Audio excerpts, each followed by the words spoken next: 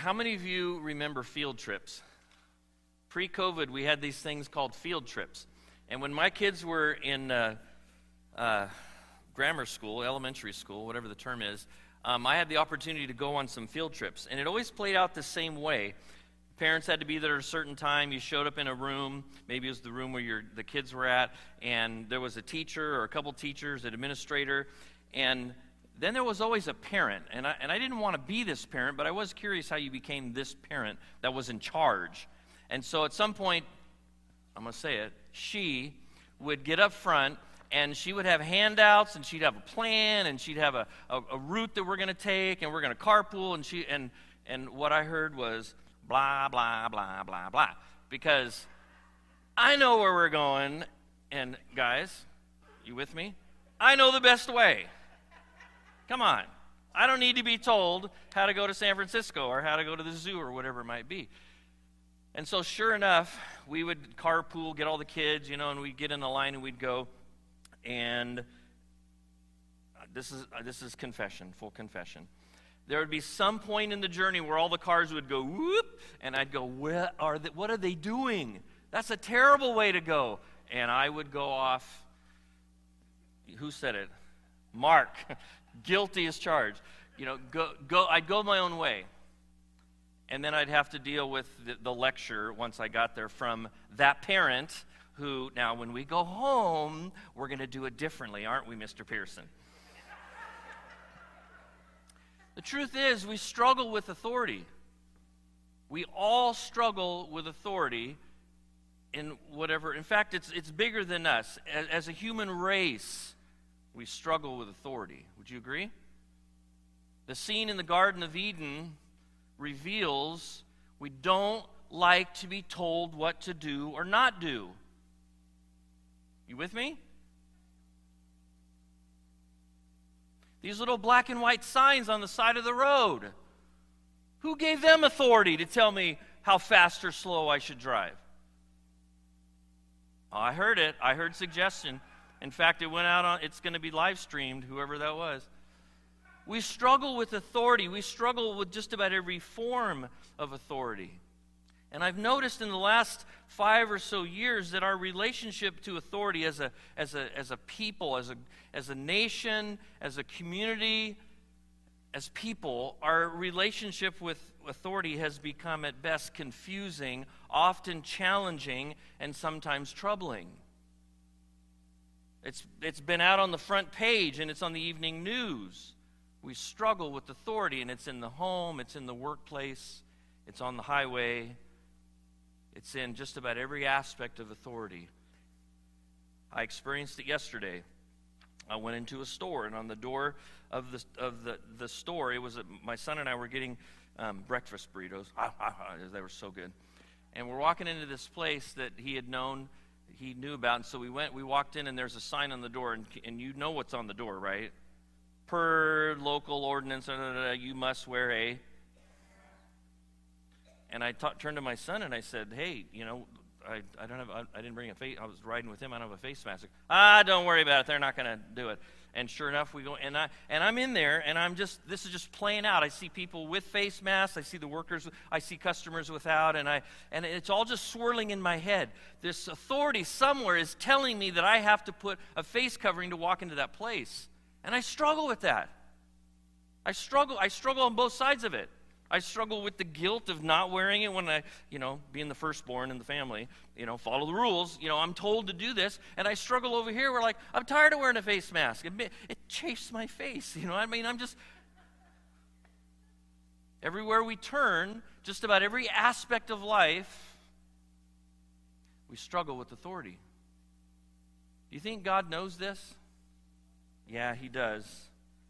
He does. I was thinking through this week, this struggle that we have, some thoughts. We have an abundance of examples of self-serving authority that adds to this struggle. We talked about this last week. You with me on that? Self-serving leaders stir up this struggle that we have with authority.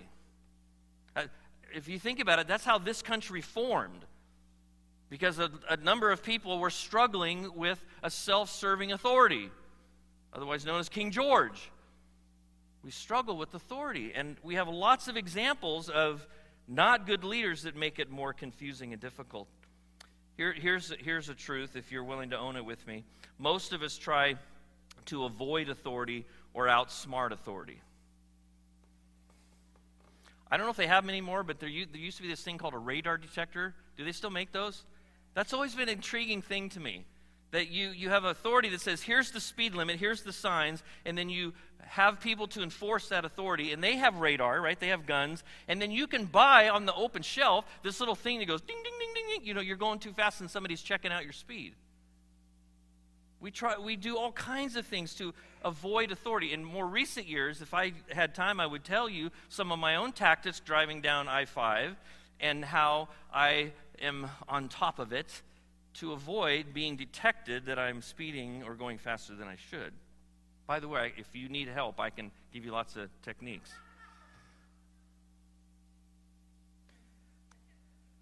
I don't like to go to my doctor.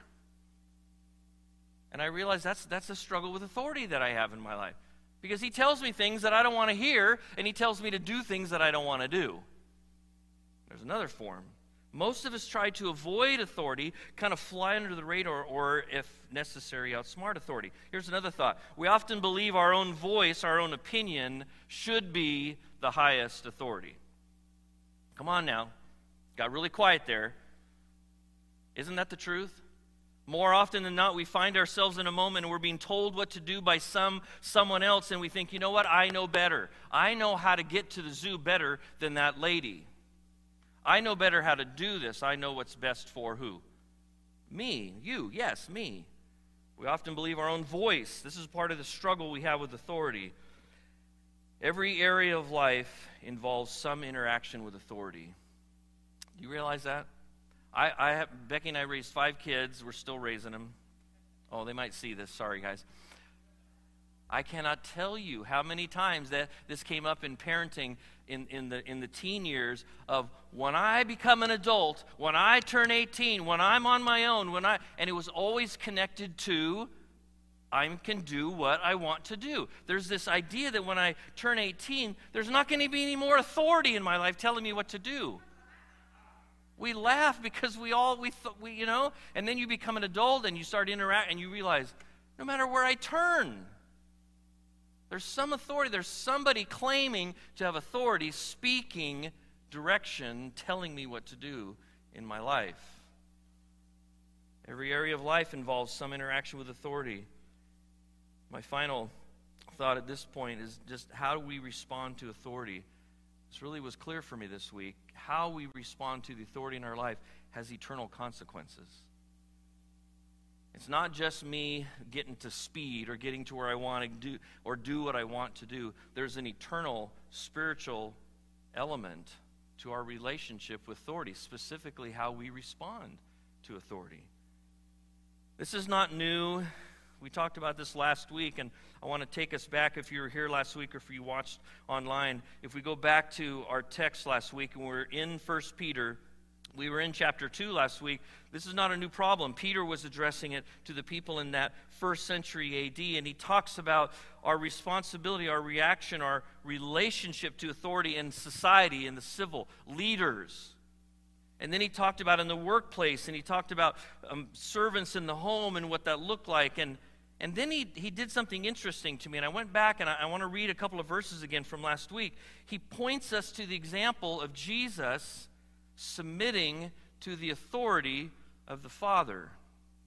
This is really interesting to me because Jesus and the Father are one, and they have equal authority, and yet Jesus steps into this role. He takes on human form, and as Philippians tells us, he laid aside his claim to be equal with God. Even though he remained equal with God, he stepped back and he said, I will live this life, I will take on this body, and I will walk among creation in the power of the Holy Spirit, which was the plan. And he submitted to it. And Peter says this in chapter 2, verse 21. He says, you were called to this.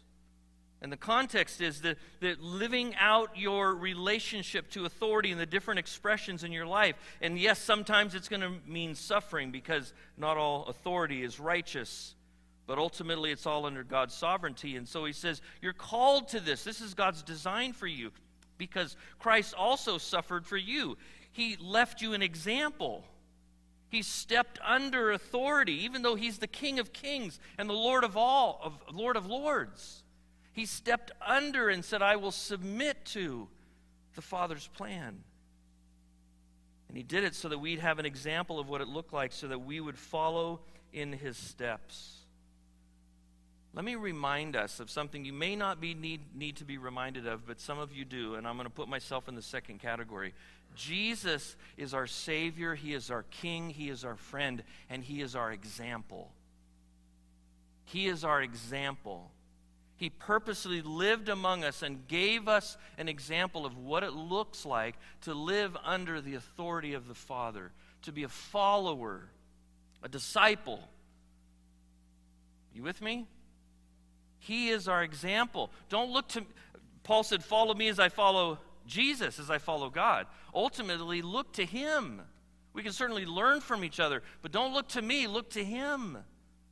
He is our example. Peter says, and I love it, it's Peter saying this, who knew Jesus intimately. He said, you should follow in his steps, follow his pattern. He did not commit sin, and no deceit was found in his mouth. When he was reviled, he did not revile in return. He didn't give it back. When he was suffering, he was experiencing suffering at the hands of his own creation. He did not threaten, but what did he do? He entrusted himself. He placed himself in the hands of the one who judges justly or righteously.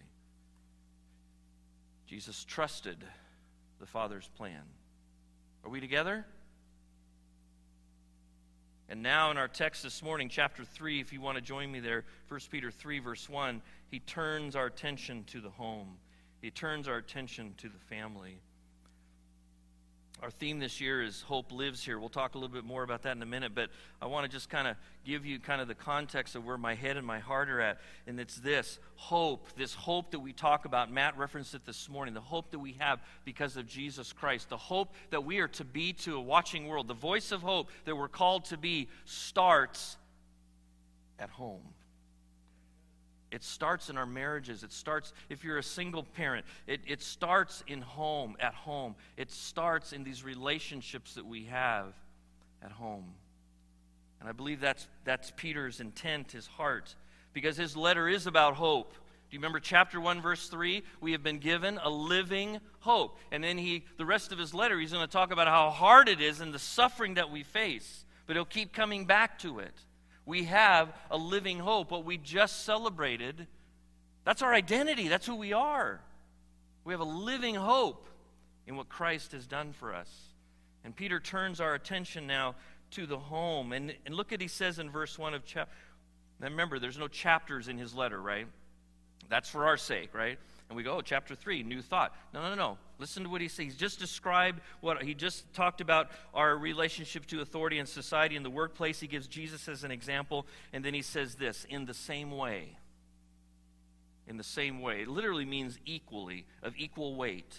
And what we've just talked about, so we can look back to society, we can look back to the indentured servant, the home servant, domestic servant that he talks about. We can even look to Jesus himself and what it looks like for him to submit to the Father, the authority. And he says in the same way. Now, ladies, don't shut me off, okay? You saw the next word, right? Amy, you saw it, didn't you? You did. I know you did. Wives. Okay, we're talking about marriage. In the same way, let me point these principles to home. In the same way, this picture that we've been talking about of submitting to authority and living out our hope. In the same way, wives submit, same word as used before. Submit yourselves to your own husbands. So that, and then right away, and I'm just going to be a woman for you for a second, okay? I'll be a wife. If I'm a wife, my first thought goes to where? Melissa, where did your thought go to right there? To John, that's right. And she went, oh boy, John. She went to John. No, she didn't. But that's where it goes, right? Who it is that I'm being asked to submit to. You don't know what he's like. Does God know the situation that we're in? What does it say? In the same way, wives, submit yourselves to your own husbands, so that even if this is your circumstance, even if some disobey, they literally refuse to believe the Christian message. And in the Greek, it's just logos, the word.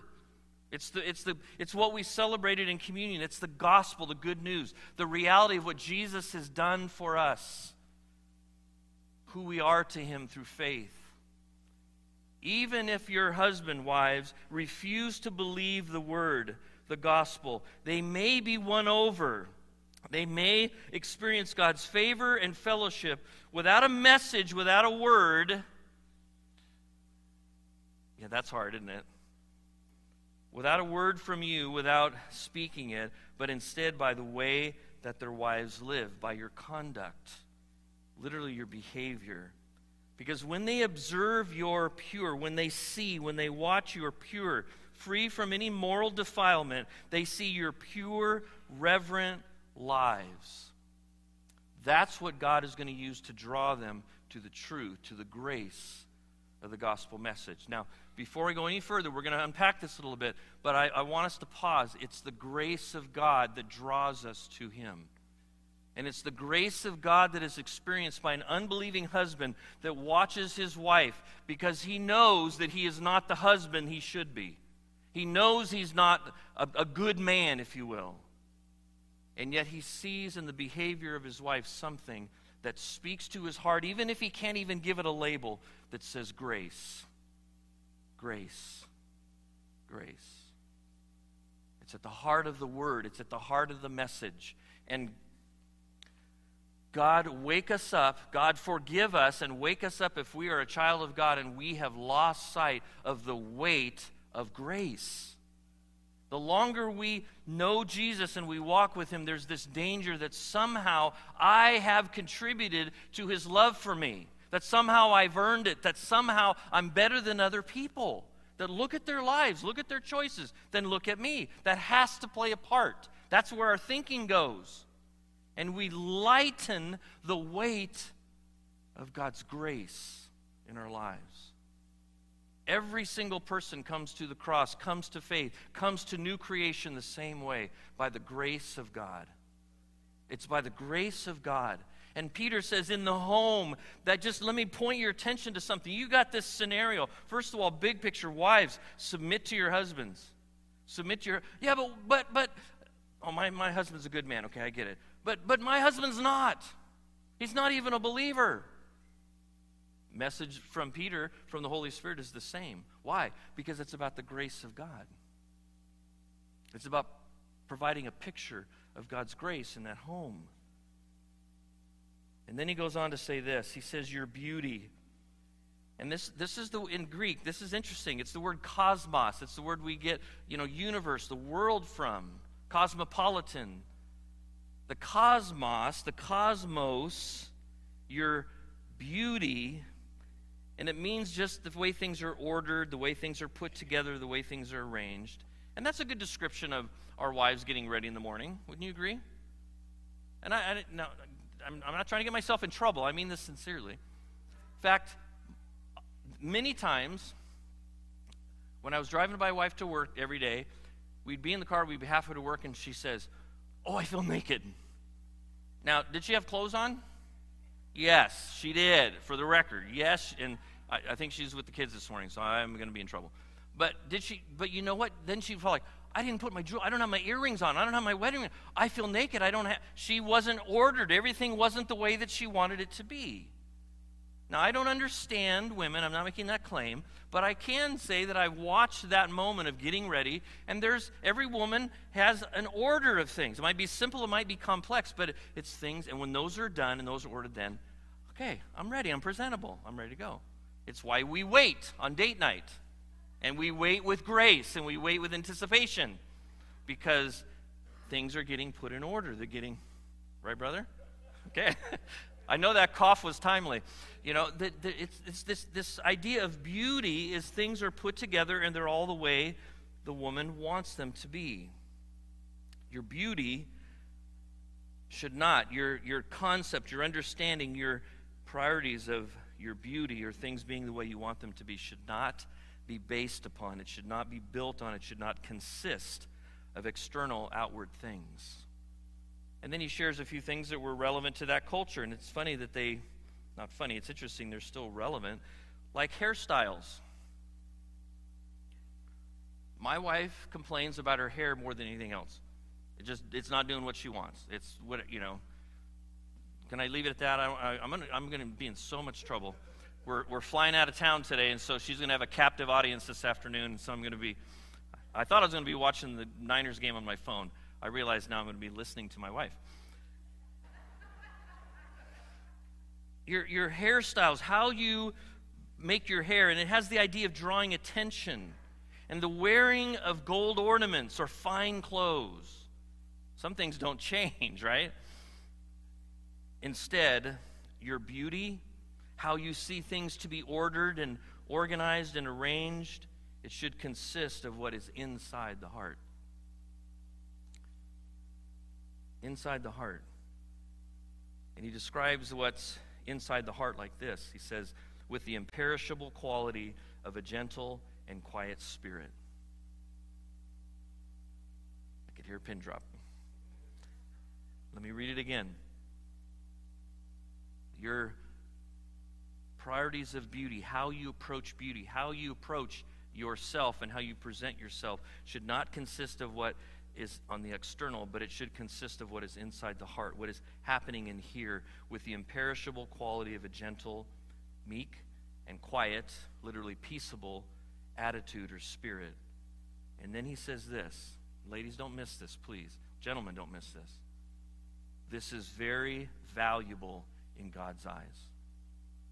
This is valuable. I came this morning knowing that I needed to say some things to our ladies, to our young ladies, our women. And one of them is this. The value God sees in you has nothing to do with how you look externally. Nothing.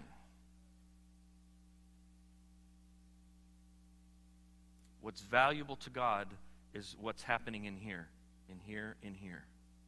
And how you're shaping, how you're ordering, how you're investing in this. Now, we take care of ourselves. Don't go away. Kurt said, oh, we don't need to shave or shower or whatever. I can just come. No, we do that for each other, right? Hygiene is really for each other. Would you agree? If you don't understand that, Katie, we got some volunteers that need to serve with the junior high ministry for 6 months, and then they'll get it, okay? We do that for each other. Sorry, but it's true. We got to learn that, right? There's a point in life where we learn that. We do it for each other. God says, ladies, women, here's what's valuable to me. The imperishable quality, the uncorrupted, it can't be broken, decayed, the imperishable quality of a gentle and quiet spirit. This is valuable in my eyes. And I feel compelled to emphasize that because the reality is, in what is still a male-run society, a male-dominated society, we are sending a very different message to you.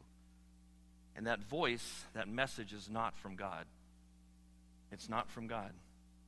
Your value is not how you look. It's not the externals. Your hair is doing what you want it to be, or the right clothes, or any adornment. In God's eyes, it's what's happening in here. That there is a meek and quiet, a gentle and quiet spirit. Oh, how that seems so foreign to our culture, to what we're told today. This idea of submitting, and I'm not going to take time to walk through all these, but I compiled a list of how this word submit is used, and it's interesting. It's used, I'll just touch on some of them. It's used in Jesus' submitting to his parents in Luke chapter 2. In that text, they use the word obey. Remember when he gets lost or they can't find him and he comes back, and at this point he seems to know who he is and why he's there, and he submits, he obeys his parents. Remember, his parents chastised him. Why would you do this to us? Why would you? And he, instead of, I'm God, and he just, okay, Mom and Dad. And he submitted to them. He obeyed them. The demons submit to the disciples in Luke 10, same word. Citizens are to submit, we talked about this last week, to government authorities in Romans and Titus and 1 Peter. The universe submits to the authority of Jesus Christ. In 1 Peter 3, we'll see it in a week or two, unseen spiritual powers that we can't see but are real, they submit to Jesus Christ. In fact, let me read that verse. Now that he, Jesus, has gone into heaven, he is at the right hand with the angels, authorities, and powers submit to him. Amen is right. That's the same word, ladies. Guys, hang on. You think you're being missed this morning. You're not. Christ submits to God the Father. Church members submit to church leaders. Wives submit to their husbands. The church submits to Christ. Servants submit to their masters. It goes on and on. In fact, it's a common thread. It's a common theme, if you will, through all the pages of God's Word. Why? Well, where did we start? We struggle with authority. There's wives here this morning that are struggling with this. We struggle with authority. Peter gives an example. If you go back to your text in 1 Peter 3. For in the past, the holy women who put their hope in God, here's our word, they put their hope in God. They also beautified, same word, cosmos. They focused on beautifying themselves in this way. Okay, we've gotten our definition from Revlon and this and that and all these different kinds. I have no idea I know they're all new companies now. But it struck me the other day, I was walking through Target, and Target has a whole section, and all through the section of the makeup, there are pictures of women. And I realized this is the standard that we're putting. This is what we're saying is pretty. This is what we're saying is beauty. And you need to measure up to it, ladies. And if you just spend $400 or $500 a month, I can't believe how expensive makeup is. Yes, I'm bitter. You know, if you'll just spend this money and buy this and buy that, then you can measure up and you'll have value because you'll look like this. Holy women in the past, in the same way, it's really the phrase, in the same way, holy women that you know about, put their hope in God and they beautified themselves in this way. Do you see it? Here's the definition. Not Revlon or whoever, but here's God's definition of beauty. Submitting to their own husbands, just as Sarah obeyed Abraham. And it is that word, to listen to, submit to, calling him Lord. You have become her children. You follow in her footsteps. You learn from her example. When you do, you also do what is good, in the same way that he's just described, and are not frightened by anything alarming. I think his intent here is that he's saying, hold on. The ladies, you don't get it. You don't understand how important it is to look a certain way. You don't understand how our society works. If you don't look the part, if you don't have this kind of presentation, you're not going to get the job. You're not going to get, the promotion. You're not going to get this. Nobody's going to pick you, quote, nobody's going to want to marry you or be with you. Because everywhere we turn, we have this consistent set of voices saying, this is what gives you value. This is how you should dress and act and behave. And if you do, then you're in, you're good, you're valuable, and then these things will happen. I think that's his intent. Don't listen. Don't be frightened. Don't worry. Don't be stressed out about all these other voices that are saying, no, this is not the way to live. He says, put your hope in Jesus Christ and focus on beautifying yourself in this way. This meek and quiet spirit, this submissive spirit to authority. Do you hate me? You're not going to say yes even now if you do. But don't shoot the messenger. This is God's instruction for us. He gives us this example of Sarah. And here let me give you a thought, a statement to write down. If you write these things down, if you want to remember it, and it's this: God designed the home to be where we put our hope in Him. Not in what the world tells us, not in what authorities or experts tell us, not the winds, the whims, the voices of culture. Young ladies, all these voices that say, this is what makes you valuable, this is what makes you attractive, this is what makes you someone that someone else is going to desire and want to be with. Those voices are not coming from God. And shame on us men when we reinforce them, directly or indirectly, intentionally or unintentionally. In fact, I feel compelled to offer an apology on behalf of men, as a father of daughters and a papa of granddaughters. Our conspiracy in this, whether it's intentional or unintentional. Guys, Romans 12:2 tells us stop conforming to the pattern of this world. Stop conforming literally to what you see around you. Instead, be transformed by the renewing of your mind. Get God's truth. Get this truth into your thinking and respond to and honor and treat women based on God's truth, not this world's claims. Shame on us, men. When we do it directly, indirectly, intentionally or unintentionally. You say, well, how do we do that? We do it with our comments. We do it with our actions. We do it with our thoughts. Gentlemen, we do it when we look at things on the internet or on our phones that we have no business looking at, and we say that is the image of what we desire, not the woman of our youth that we're married to. You with me, guys? You know what I'm talking about? Do you? We play a part in this. In conveying to young ladies and our wives and the women in our culture, when we conspire with this world. And God says, no, your value, ladies, comes from this meek and quiet spirit. And in fact, I designed the home, the marriage relationship, to be where we put our hope in Him. If you're putting your hope in your appearance or whatever it might be, you're going to be disappointed. You're going to be heartbroken. I read this statement and I kind of remade it a little bit, so I need to give credit to Wayne Grudem, who's sparked this thought. Some of these words are his, but here's the statement. God has designed and communicated foundational role distinctions within the family, within marriage. Male leadership or headship and female acceptance of and response to that leadership, all resting on confidence in God's design. In God's design. The reality is God made us male and female. That was intentional. That was on purpose. And then He designed the marriage relationship. Guys, we're going to talk to you in just a minute. But He designed the marriage relationship with distinct responsible roles, and it's good. It's hard. And some of us would say, it may not be what I want, but it's good. And if we're going to live it, if we're going to live the way He's designed it to be, we've got to rest on that design, confident that His design is good. I may not be invited back next week. In fact, I'm not. Someone else is going to speak next week, so if you don't need to send me an email. Oh boy, I got so much here. I got to move on.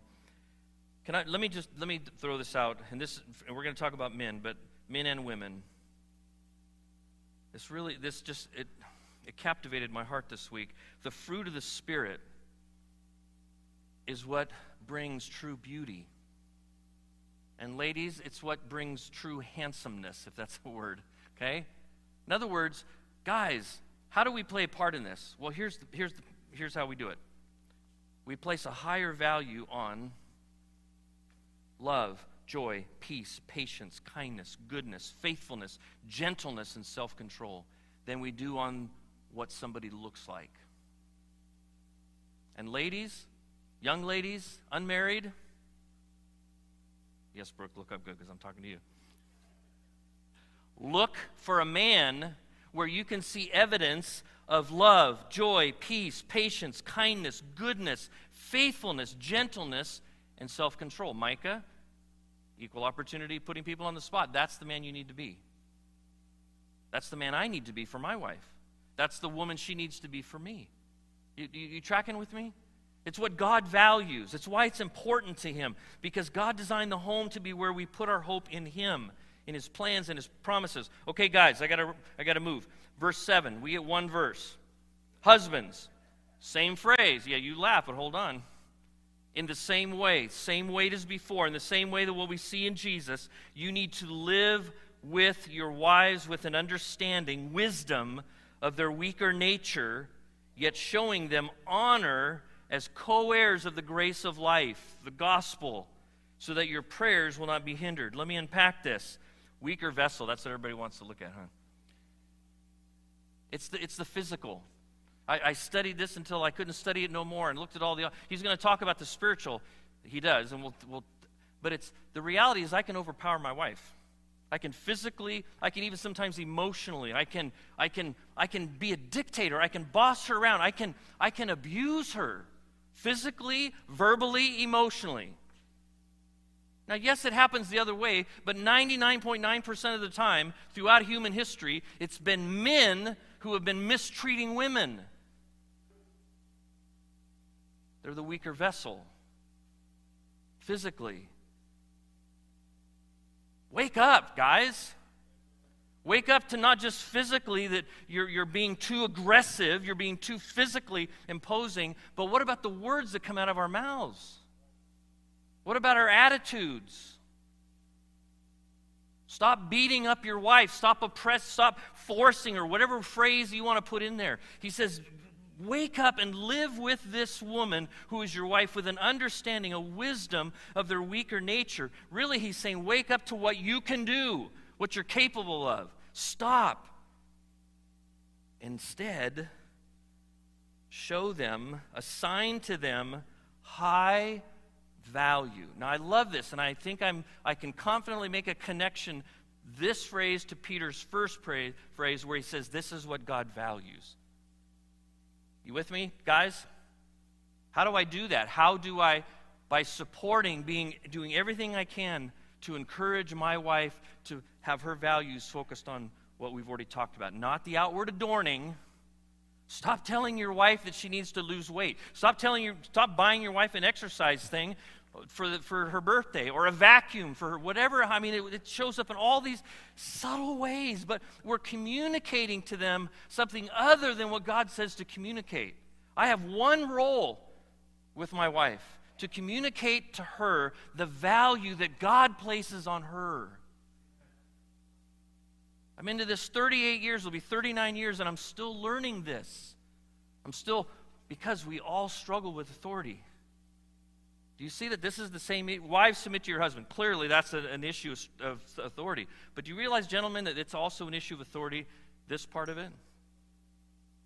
God telling me what to do, or me deciding what is best for my marriage and my wife? Husbands, in the same way, live with your wives with an understanding. Ladies, you're not married. This is the man you got to get to know if he's this kind of man. If he's going to place a high value on you. What does that look like? Well, in my day, it looked like you open the door and you stand up. I was told to stand up when a lady came to the table. Paul tells us in Thessalonians it also has to do with how you treat her sexually. And you honor her. And you wait. You wait to experience that part of God's good design after the covenant, after the commitment.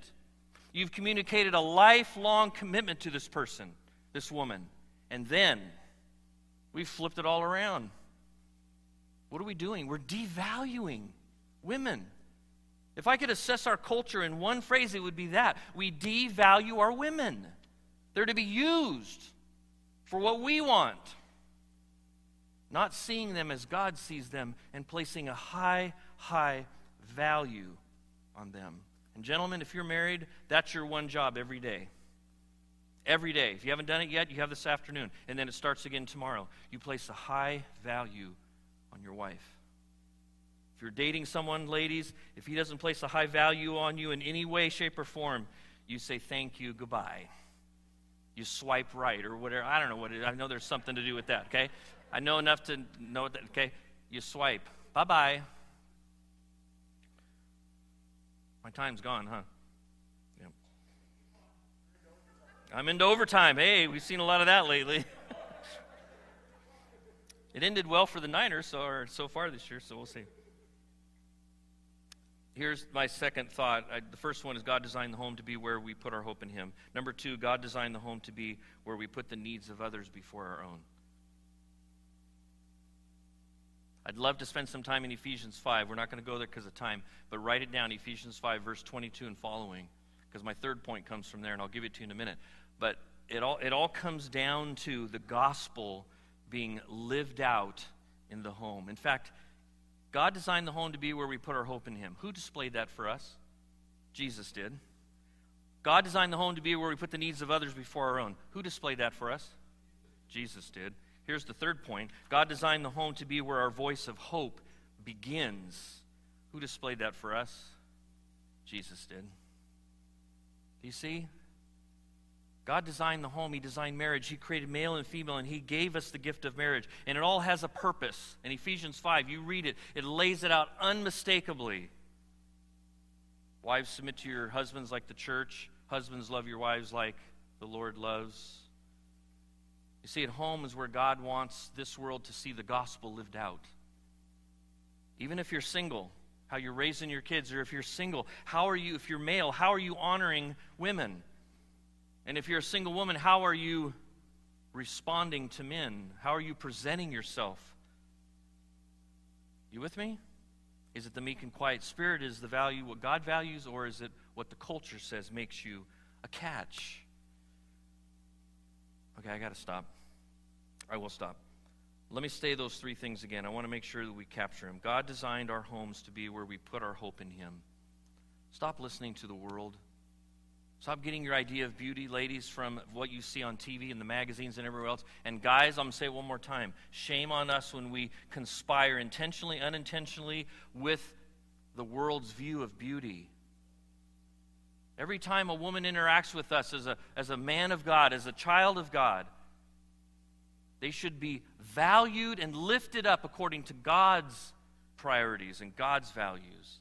And it starts at home, with my wife, with my daughters, with my granddaughters. God designed the home to be where we put the needs of others before our own. Gentlemen, we didn't unpack it a lot, but love your wife like Christ loves the church. Who's your example of what it looks like to put your wife before yourself? Who's your example? Do you feel the weight of that? Do you feel the weight of that, guys? What is God's expectation, gentlemen, married gentlemen, is that you be like... We don't get to set the bar, the standard. He already has. Anything short of that, we're not being the man He's called us to be. We continue to strive to be like Jesus. Home is where we put the needs of others before our own. And number 3, God designed home to be where our voice of hope begins.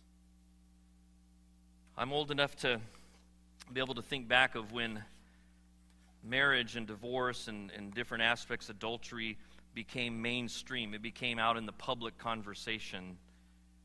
And we have paid a price. We have paid a price for the way we've devalued women to the world's standards rather than men. And we have paid a price, women not submitting to their husband, that particular authority in the home and the marriage relationship, so that the world would have a voice of hope. It's missing. And it roots back to the home. Where does it start? In our homes. Don't go away this morning and go, everything's falling, the world. No, start at home. Gentlemen, you have an assignment. Do you know what it is when you leave here? Do you?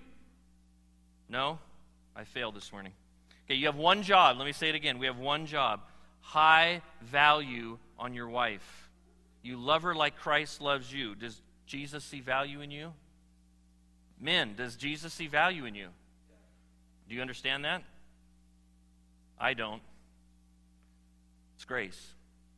He sees value in you. See the same value in your wife. Jesus saw enough value in you, John, that He was willing to die on the cross. You go love your wife in the same way. Ladies, you have an assignment. Do you know what it is? No? All right. Submit. Submit to authority in the home. It's tough. I want to acknowledge it's hard. But God wants hope to be seen at home. I'm done with this. Nate and team, please come. We're gonna sing this morning. We're gonna respond to this as they're coming. I want you to take this out of your bulletin. You see this insert. Our theme, Matt mentioned it, hope lives here. What does that mean? Everybody look at me. Stop looking at your bulletin. Hope lives here. Hope lives here. That's where it starts. It needs to be in us individually. Hope lives in our marriages, in our family.